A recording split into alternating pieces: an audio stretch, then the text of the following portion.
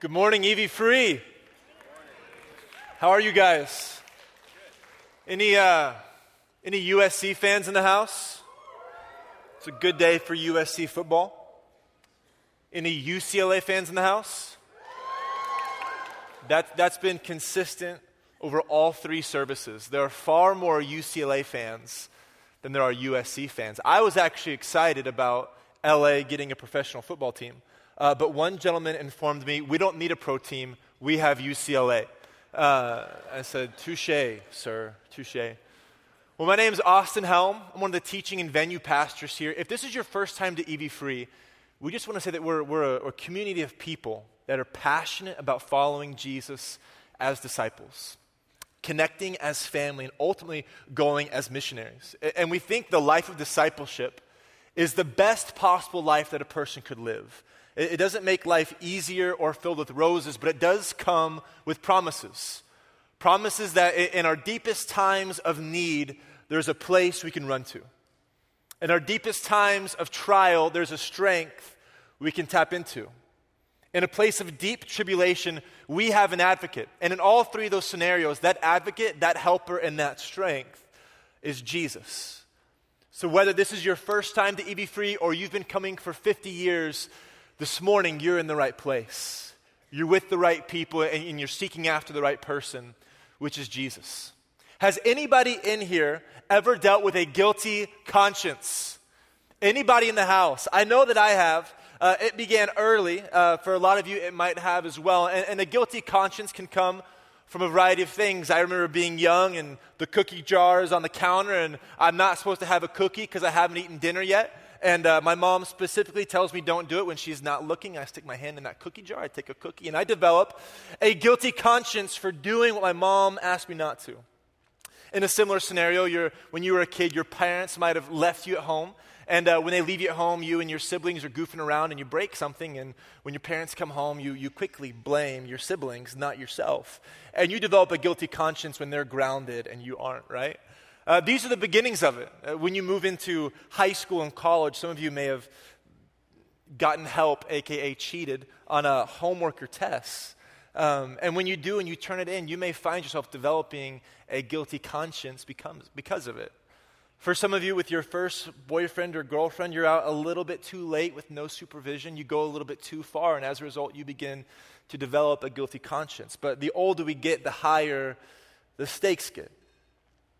For some of you, you're in a marriage, or you just got out of a marriage, and the marriage fell apart, and because of the brokenness of that, you've developed a guilty conscience for not being able to keep that marriage together. For some of you, you're in a marriage where there's been unfaithfulness or infidelity, and you carry that guilty conscience with you continually in the marriage. You see, a guilty conscience, it will keep us up at night. It will rob us of sleep. It will put us in a place in which we begin to distance ourselves from friends and family because of embarrassment. You see, a guilty conscience can be devastating to us as people. But a guilty conscience, it's not a 21st century development. It's not even a post-Enlightenment development. You see, humanity has been dealing with a guilty conscience since the beginning of creation. And being a part of God's people has not made God's people immune to this idea and this reality of a guilty conscience. So in the Old Testament, you find the people of God setting up forms and patterns to deal with their guilty conscience. They would build tabernacles and temples, and they would bring sacrifices into the presence of God and lift up these sacrifices to make atonement for their brokenness and ultimately to cleanse their consciousness. This idea of needing a clean conscience wasn't vacant from the people that the author of Hebrews wrote to. See, we're about to read this verse in the book of Hebrews, and the author throughout the entire book of Hebrews is constantly making a statement that Jesus is better.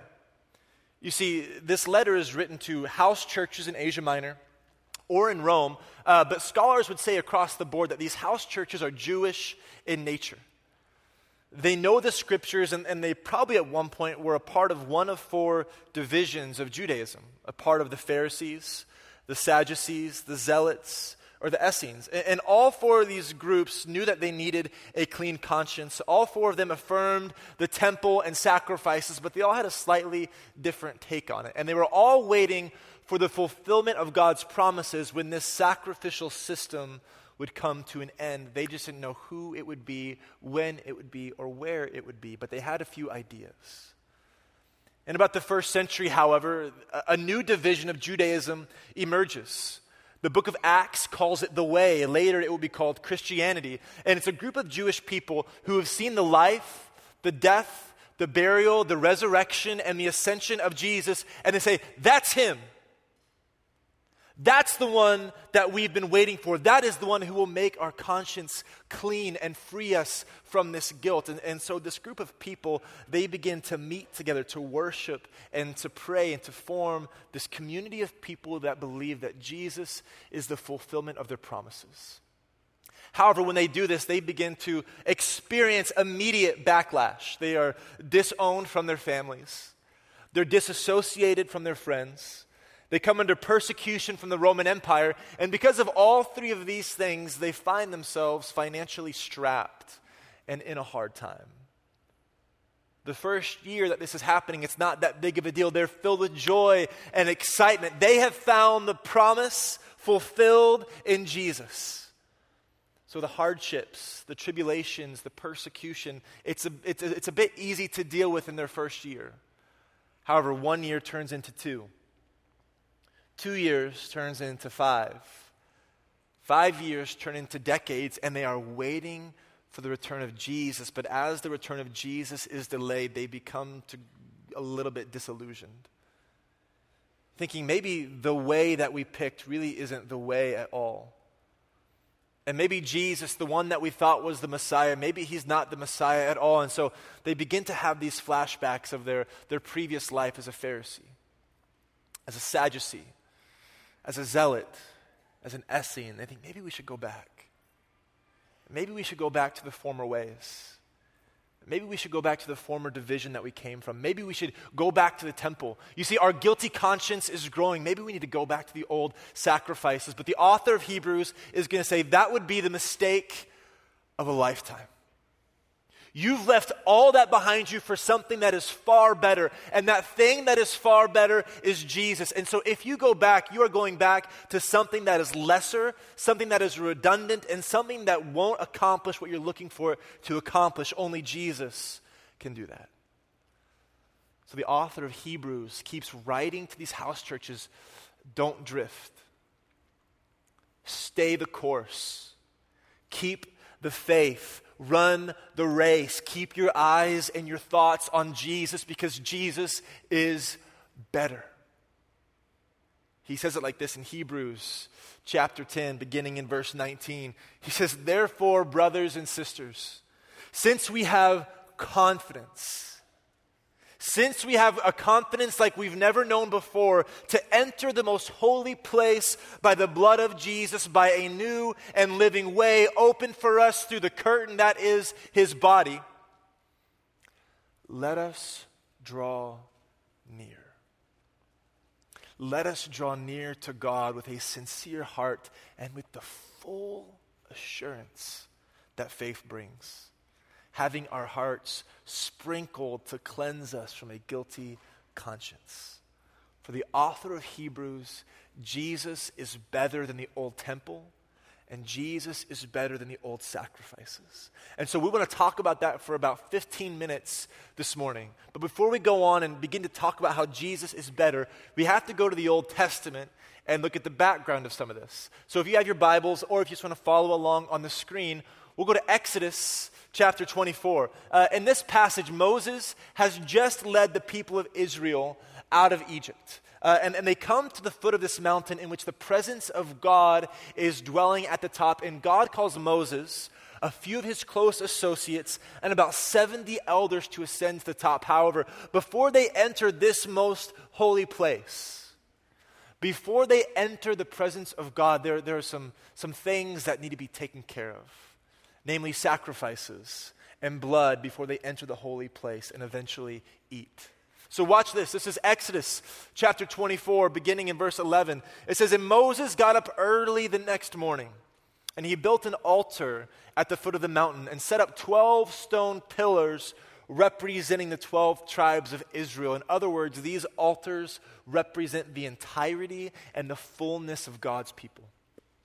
It says, then he sent young Israelite men, and they offered burnt offerings and sacrificed young bulls as fellowship offerings to the Lord on these 12 altars.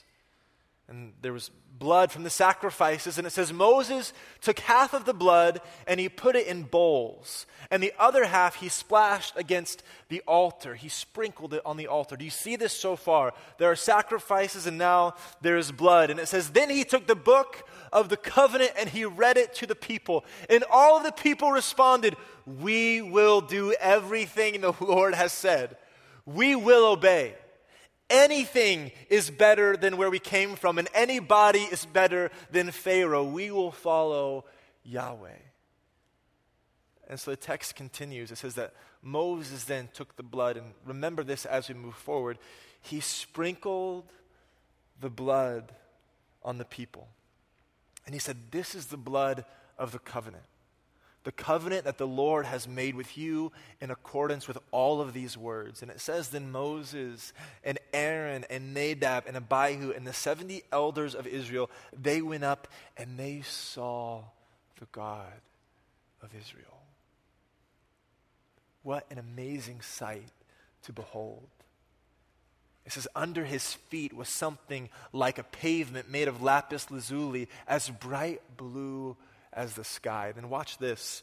But God did not raise his hand against these leaders of the Israelites. It says they saw God. They were in the presence of God, and they ate and they drank.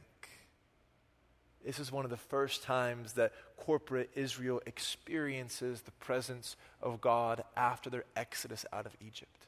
And so we see sacrifices, we see blood, we see them entering this holy place, entering the presence of God, and this eating that happens, this drinking that happens.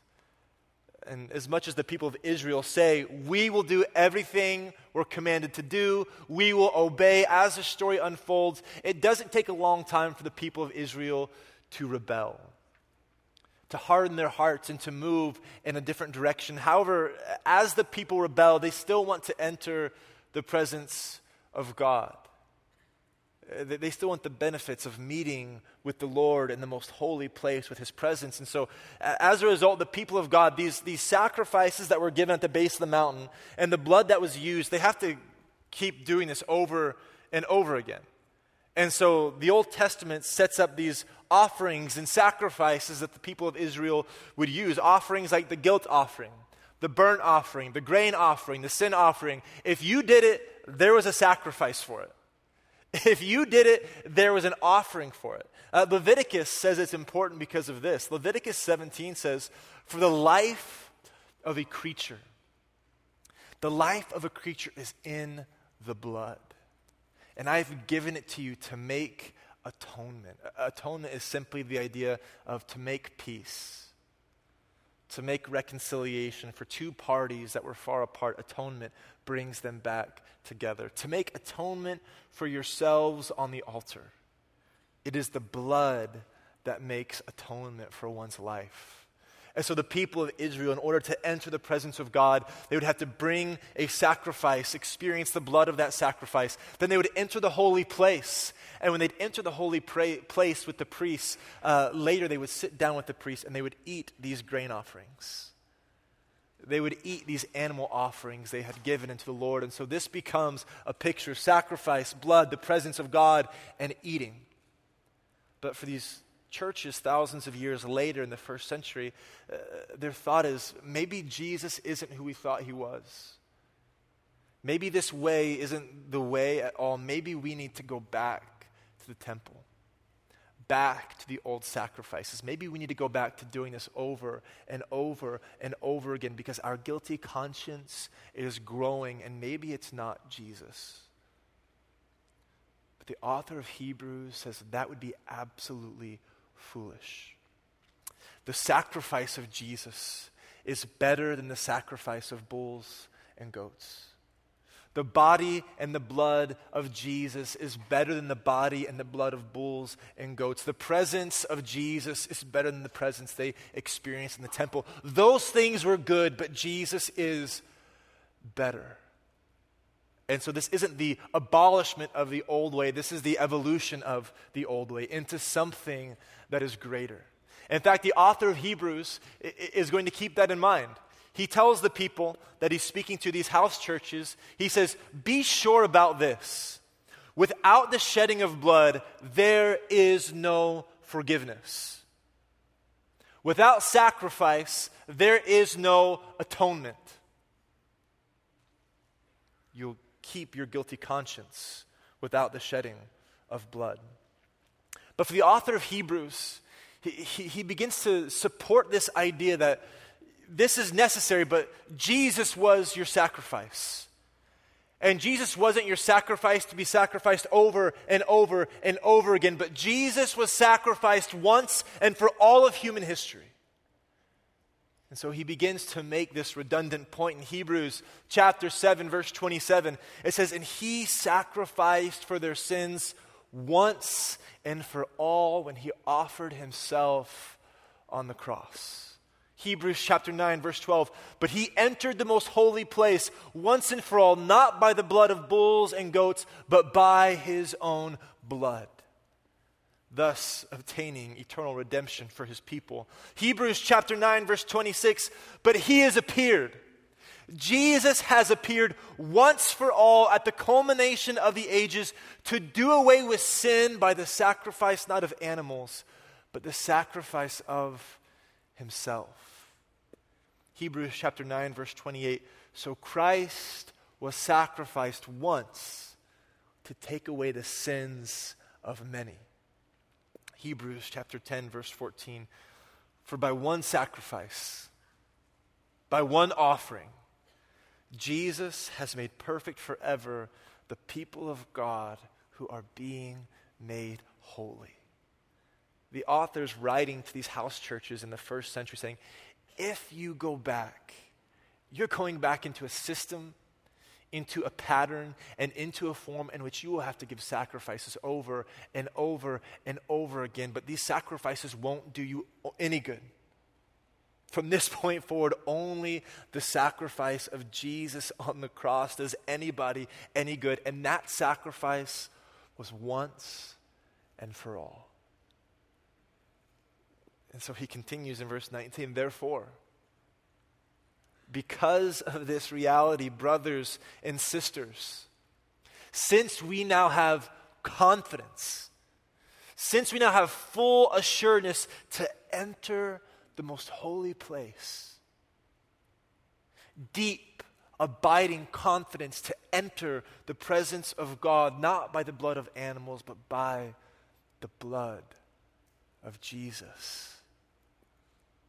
He says, by a new and living way opened for us through the curtain, not the curtain in the temple, but the curtain of his body. Let us draw near.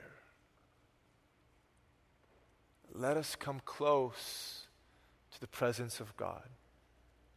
Let us come close to the goodness of God with a sincere heart, not with a little bit of assurance, not with a minority of assurance, not with a majority of assurance, with full assurance that faith brings.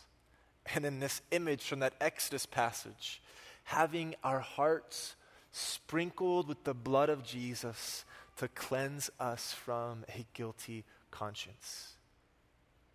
In this passage, we see that form repeated: sacrifice, blood, entering the holy place. And just like in the Old Testament, there was this idea that once you were in the holy place, this idea of eating and drinking in the presence of God.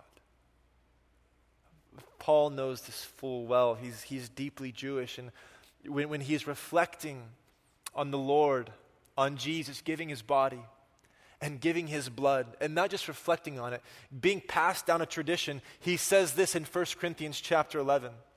For I received from the Lord what I also passed on to you. The Lord Jesus, on the night he was betrayed, he took bread. And when he had given thanks for the bread, he broke it. And he said, "This is my body broken for you. Do this in remembrance of me." In the same way, after supper, he took the cup, saying, "This cup is the new covenant in my blood. Whenever you drink it, remember my blood poured out for you. For whenever you eat this bread and drink this cup, you proclaim the Lord's death until he comes. For as long as you gather to the holy place, because of the sacrifice and the blood of Jesus, eat together. Remember together. Come boldly together."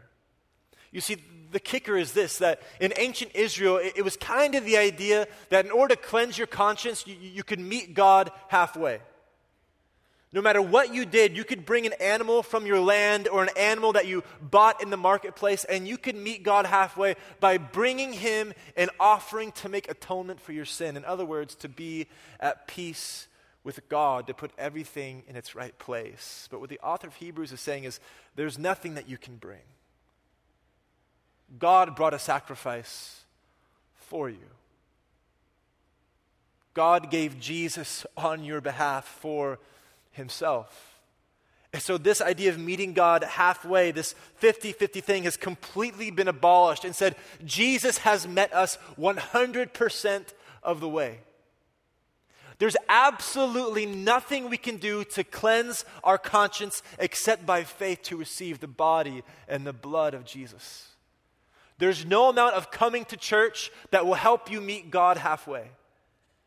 There's nothing about reading a ton of scripture to help you meet God halfway. There's nothing about extended times of prayer that will help you meet God halfway. God has already met you 100% of the way, and all of that stuff is simply a response to his grace. Church, worship, prayer, reading, it's all a response to the fact that God has come 100% of the way towards us to cleanse our conscience. And so we see sacrifice and blood and entering into the holy place to eat, to take the bread and the cup. And so in closing, we read it one last time. Therefore, brothers and sisters, since we have confidence to enter the most holy place by the blood of Jesus, by a new and living way that's been opened up for us. It's been opened up for us through the curtain that is the body of Jesus. And so because of this, let us draw near to God. Let us draw near with a sincere heart and with the full assurance, the full confidence, the full boldness that faith brings. Having our hearts sprinkled to cleanse us from a guilty conscience. You see, whatever guilty conscience you bring in this room today, you can leave it at the table. Whatever guilty conscience you bring in because of a fight that you've been having with your spouse, you can leave it at the table. Whatever guilty conscience you're bringing in because of the way that you've been treating your kids, you can leave it at the table. Whatever guilty conscience you have because you've been mistreating your parents for years and dishonoring them, you can leave it at the table. Regardless of any infidelity or any unfaithfulness in a relationship, you can come to the table and you can leave that guilty conscience, whatever hurt that you constantly carry with you. Whatever habit you can't seem to break, whatever hang up that is constantly following you, today, this morning, you can leave it at the table because of the body and the blood of Jesus that was given for you. at no charge, completely free, all grace. And so this morning, the communion team is going to pass out communion. And you'll take the bread and you'll hold the bread. And as you hold it, be mindful that bread represents Christ's body broken. And when you receive the cup, you remember that this cup represents Christ's blood poured out so that we can enter the holy place, so that we can remember God, so that we can come into his presence. And as you receive it, hold on to it. We're going to worship for a few moments, and Colby's going to lead us through communion. But this morning, we remember that whatever we brought in, whatever guilt, whatever shame, whatever condemnation, whatever guilty conscience we bring in, it may be from something that happened this morning or from something that happened 50 years ago, but you're still carrying it. This morning, we can leave it at the table. We can have a clean conscience this morning because of the body and the blood of Jesus. This is amazing news. So let's pray and ask the Holy Spirit to fill this moment. Holy Spirit, we pause.